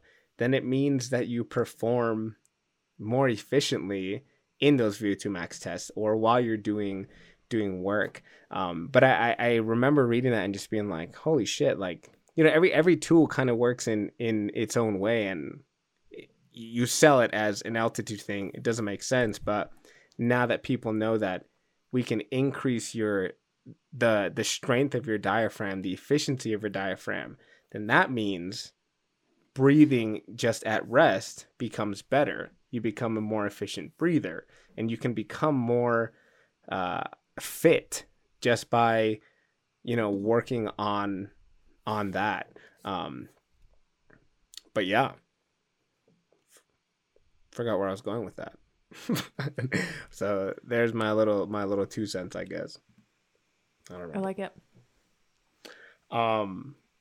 Can you mention again, Lance, just because I want to make sure I have it in my head right, about the mouth breathing and the fat utilization, right? Yeah. Is that what you were saying? Yeah. So I can pull these studies up and send them to you guys if you want to put them in show notes or something. I'd love to. Yeah, but they're finding that mouth breathing is actually pushes metabolism to being more carbohydrate dependent. And what it does is it causes a negative feedback loop, right? So if you breathe through your mouth more, you are going to crave more carbs. And you can see this with marathon runners, right? Like if they're mouth breathing, they're constantly needing that quick carb. Whereas if you nasal breathe, you actually metabolize fat better. So if you are trying to burn fat, nasal breathing actually helps shift the metabolism to fat burning faster. I guess the next question would be then, why is that even important? Like, why, like at rest we burn fat more, right? Because it's not that we're doing any sort of intense work. But like, how is that practical, or how can we use that practically for an everyday person? Well, if you're trying to lose weight and you're struggling with I'm not going to say carbohydrate addiction, but you're on a refined carbohydrate diet and you're mouth breathing, you're actually probably doing yourself probably more harm than good.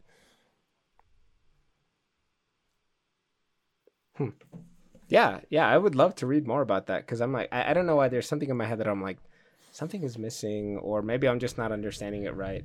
But yeah, send those my way. I would love to read them. Yeah, I will. That's super interesting. Cool. So obviously, like, having an increase in respirations kind of translates to being more high stress, right? That's kind of what we can think about. You mentioned that especially for tactical athletes, they live in high stress environments all the time.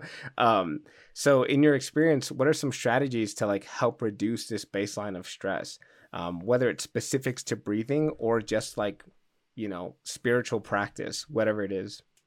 Yeah. I mean, the breathing part is huge, and it's hard to try to get a Green Beret or a Navy SEAL to be like, hey man, you need to sit down and just meditate for like 10 minutes before you go to bed every night. You know what I mean?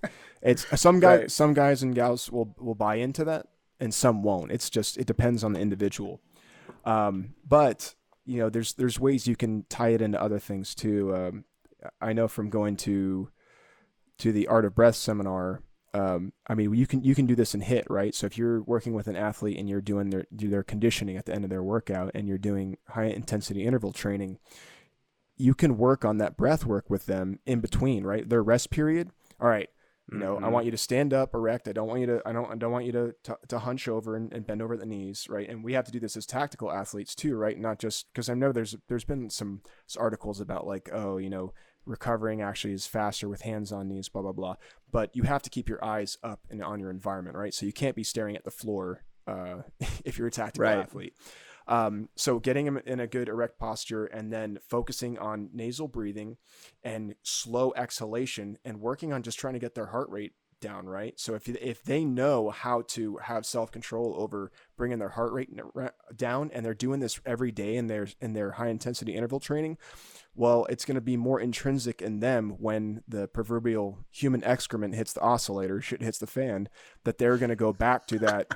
They're going to go back to that deep breath through the nose and slow exhale to drive themselves more into sympathetic state so they can think and then act versus going into panic mode. Oh my God, right? And so it's just like with anything else with like the HIIT style of training, right? It's little lessons in resiliency. We're going to bring it up, we're going to bring it down, we're going to bring it up, and we're going to bring it down. And the more you do that with people, the better they get at it. Yeah, so that's so great that you mentioned that. I know that. So we do VO2 max testing at the Performance Ranch, and for most of the people I work with are fighters, but we've done it on a bunch of different athletes. And a mountain biker and a long endurance person an endurance athlete is much better at being able to do that, because if they want to sustain continuous energy output, they have to know how to pace themselves. Right. What I've seen in my experience is CrossFitters and fighters are the worst because they're always in third gear. They're like, fuck it, I'm going to go do this thing. Young athletes, especially with fighters, right? Because but like young athletes, they just are learning themselves, right? Someone who's been training for a long time is like, I've just been on go mode. And I'm like, what do you mean you've just been on go mode? Like, how do you rest at all? But yeah, specifically the CrossFitters and the fighters, because it's all about just like, it's always a time thing, right? Like you only have X amount of time to finish this WOD. You only have X amount of time to beat someone in the ring.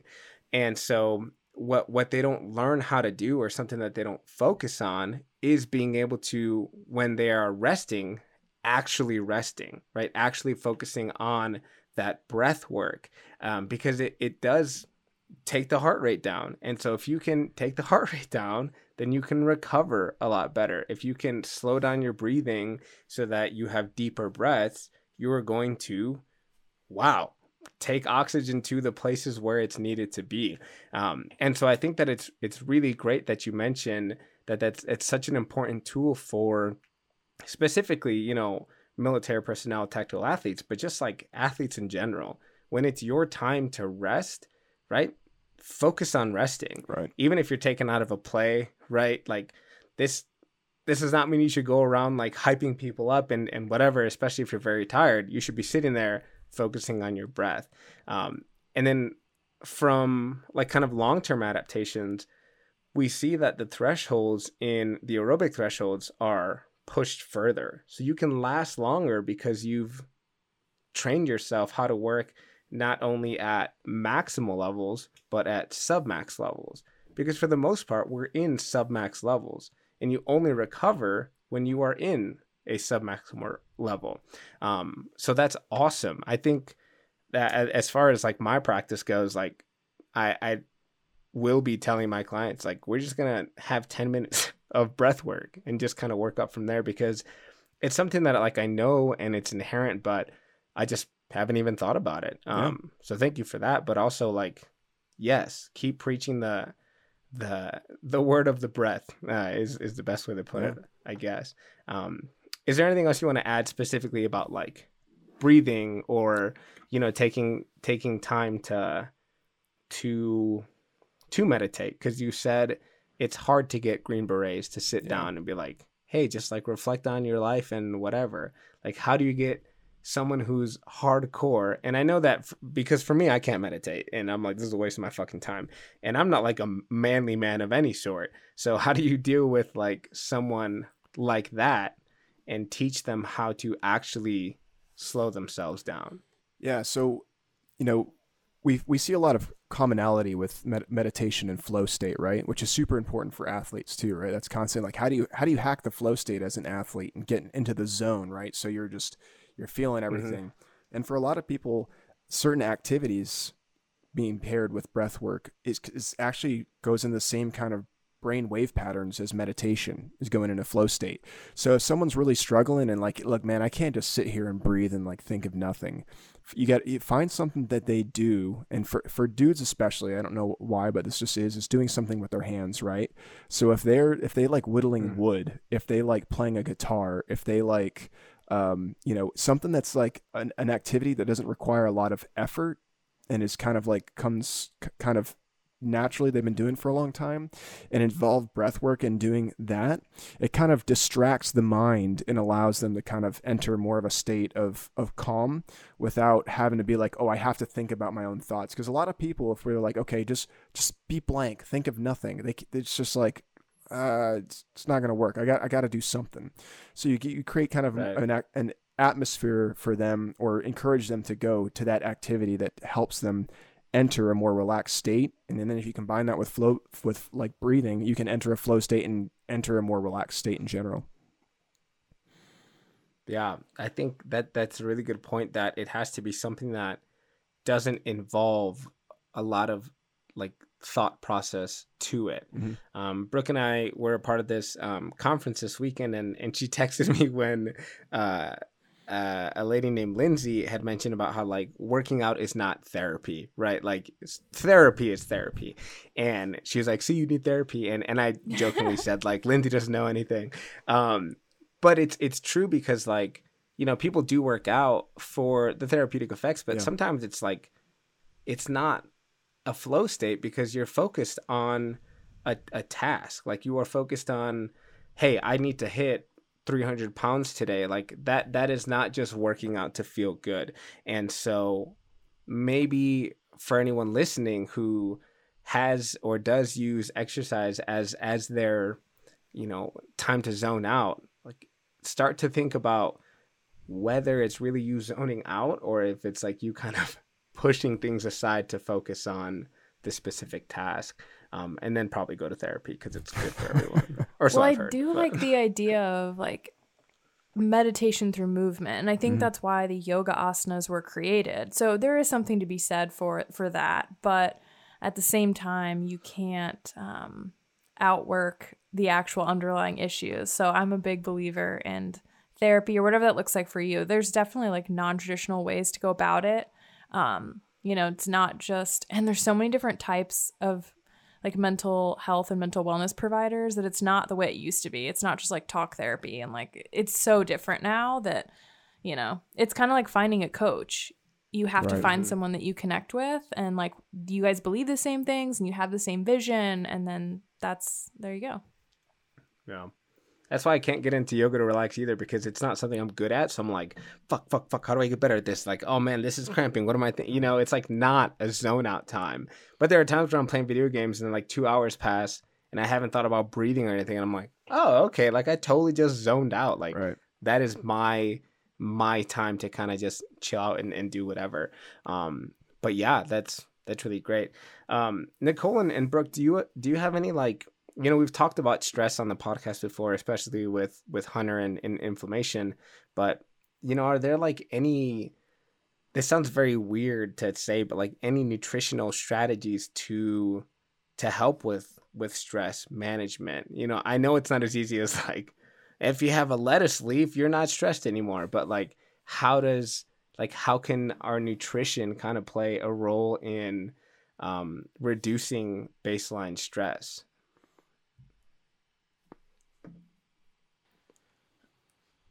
I think it just comes back to where like it's all connected. You know, there's going to be things that you figure out through like working with a dietitian one-on-one of, you know, does this particular food cause inflammation? And then like you're going to go through like the process of like either like reducing that or removing that and figuring out different ways. But it's all about, for me at least, like as you become like more in tune with your body and you're able to listen and you're able to realize like, oh, actually, like after I eat this or after I do this, I don't feel my best, then you can start working with a professional to really like pinpoint what that is, because there may be a lot of different things going on.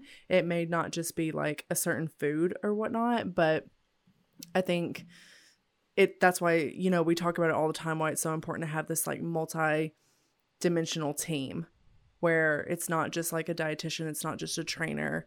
You really have to like have, you know, a whole team of people around you to really like pinpoint like what's going on. I don't know if there's necessarily like any like magical food that's gonna just like reduce your stress. The acai berries, yeah. Anything high in antioxidants. Yeah, it's kind of like more of a nutrition philosophy, I would say. And this idea of creating balance and trying not to further stress the system when you're already stressed. When people are in these really chaotic times, like I like to ask, you know, specifically clients where their goals might be fat loss. It's like, what's more important right now? Being a smaller human or working through what's going on and just making sure that you're not so stressed? Right. So I think you just really have to take a holistic approach to when you work with someone nutrition wise. And a lot of the times, most of us need more balance with our nutrition and in our lives. It goes hand in hand. And creating that in a in a less stressful way. And there's a lot of different ways to do it. I think that, you know, we're going to have a whole podcast episode about this, but a big red flag when you're working with a coach to me is if they tell you this is the only way to do it. This is the one way you have to do it. Dogmatic. I think that's a huge red flag. Yep. Yeah. And there should, you know, your coach should be willing to work with you and be like, no, this is how we're going to prioritize this. There's other ways to do this. There's other things, you know, you have options. What is the best fit for you? And mostly I think with nutrition, it's just creating balance, and you will feel better if you put better fuel into your body. But also I don't want to demonize this idea of, you know, that sometimes we just want a freaking bowl of ice cream at the end of the day. And that's okay. I think this just becomes an issue if we're using food as a crutch for stress, or we're using food in response to an emotion. We're also going to have a whole episode about all that soon coming up with Lindsay, who's like a therapist who specializes in this stuff. So yeah, those are my random mumbling thoughts. It takes a village to raise an adult. so yeah, make sure you have a good team. We kind of touched on this, Lance, about how transitioning out of the military can be difficult. What kind of advice do you have for someone going through this life experience as someone who has gone through it themselves? Yeah, this is something that really touches home to me because, we're this statistic gets thrown out all the time, but there's 22 veterans a day that are killing themselves. Veteran depression is a very serious issue, and when they walk away from the military, a lot of times they're dealing with divorce from marriages, broken relationship with the family, not having good connection with their kids, physical ailments, whether it's as something as extreme as actually getting blown up and losing a limb, or just being somewhat broken from the wear and tear. And then they're losing the community too of their brothers and sisters they served alongside, which really does become your family. So, along with those 4 pillars of resiliency I talked about, important to try to stay on your physical pillar. Like it doesn't necessarily mean that you have to be crushing it like you did when you first came in, but even if it's just going out for a walk and after dinner or something, and just getting some activity, especially if it's out in nature, that's a great place to start, right? Mentally, being a little bit self-aware and okay to talk about where you're at mentally, right? If you're really struggling with someone, reach out to somebody. Sometimes it should be a friend, but sometimes you don't want to talk to people that are close to you. So there's the veteran suicide hotline is there all the time. And I strongly encourage, anybody that's struggling to call there, and because there are resources available. I've been working with, some veteran nonprofit organizations such as Gray Team and Heroic Hearts Project. I've had them both on my podcast to talk about veteran resources outside of the VA to help with mental health for veterans. And then there's their social pillar, right? So find and create a community. So whether that's, transitioning from the military to, your local gym, or, jujitsu, or, I mean, who knows? Everybody's into something different. Maybe you've always wanted to learn pottery and you're like, I want to start doing pottery class. Like just find something that opens up a new social sphere for you so that you're making a new circle of friends. And the other thing is to make sure you're surrounding yourself with the right people too, like people that are going to encourage you, people that are going to support you, and people that are going to be, wanting to see you be the best version of yourselves. If you surround yourself with the wrong people, it can send you further down the wrong path, not up in the right direction. And then the spiritual piece, which, that's a very personalized thing, right? And you talk about, you're going to get people upset. You talk about politics or religion. But the one thing is to always keep in mind is that, there's something greater than yourself, right? And if you can keep that in mind, right, you can find connection with people around you and stay connected. Another thing is finding a mission. So whether that's an outreach program for other veterans, which is kind of where the avenue I've been on, because I want to be supportive of that community as I'm transitioning out, or focus on your family because your family is your mission, and damn it, you need to take care of those kids because you want to get them into college and you want them to get good grades, or even it's just you set a personal goal like, hey, I want to do my first Ironman, or, I want to do a bodybuilding competition. It can be something that's just purely for you, but picking a mission that's goal oriented and drive towards that. Those are the biggest things I would say for people that are transitioning out. Wow. What a straight up beautiful answer. I know that anyone listening to this is definitely going to want you in their corner, Lance, as far as a community or someone to talk to and stuff. So tell us what you're working on right now and where people can find you and stuff like that, so that it's not just that they get this little blip of you in this podcast, but maybe they can learn more from you and kind of what you're about and see if they can grow a community with you. Yeah, absolutely. I would love to talk to anybody. I love sparking up a random conversation. So you can always find me at the Warrior Monk Podcast on Instagram and Facebook. That's honestly the best place to message me and contact me right now. I'm working on redoing my website right now, so my web designer is working on that. But once it's up and running, it will be warriormonksolutions.com.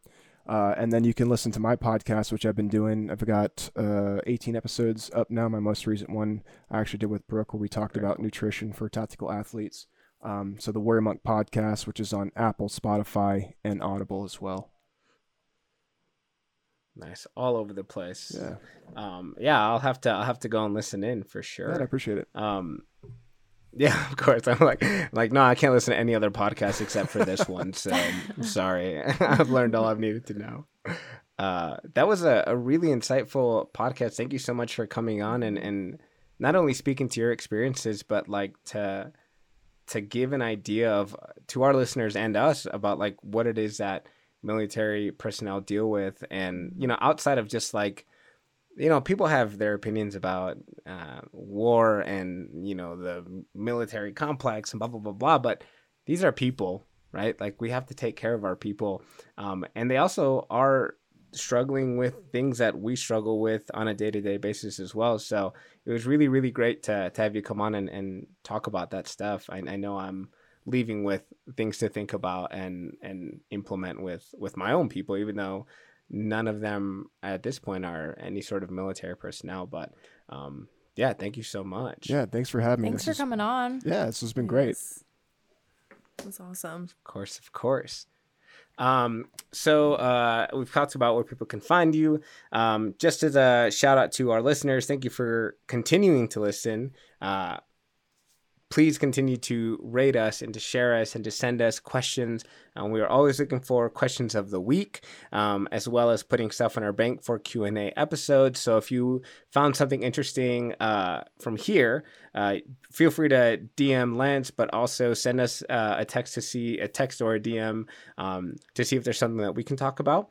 I know that we are all accepting clients. I do things related to exercise and performance specific to fitness. Nicole is our intuitive eating / health at every size dietitian. And then Brooke is a dietitian specializing in the athletic performance and weight management.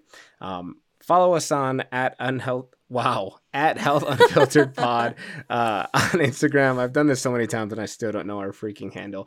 And then keep sending us stuff.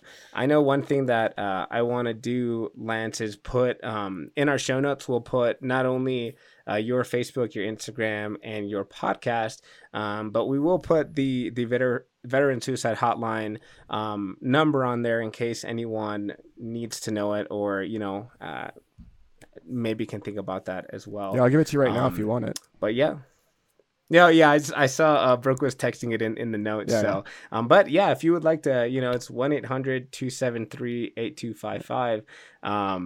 And so I feel like you have that memorized at this point. You're like, yes, I know what it is. But yeah, thank you for listening. Thank you again, Lance, for coming on. Super appreciated. And then, ladies, thank you for taking time out of your Sundays, especially Nicole, since you're in the middle of a move and everything. She has no chair. She's just been standing the whole time. That's why I've been disappearing. I'm sorry. I'm just like, I need to sit for 1 second. It's okay. Remember to breathe through your nose as you're Yes, every time he said that, I was deep like, belly breaths. How am I breathing? It was a good reminder. Yes, of course. So send us your breathing messages as well. But until next time, cue that music. Peace out, y'all. There we go. So fun.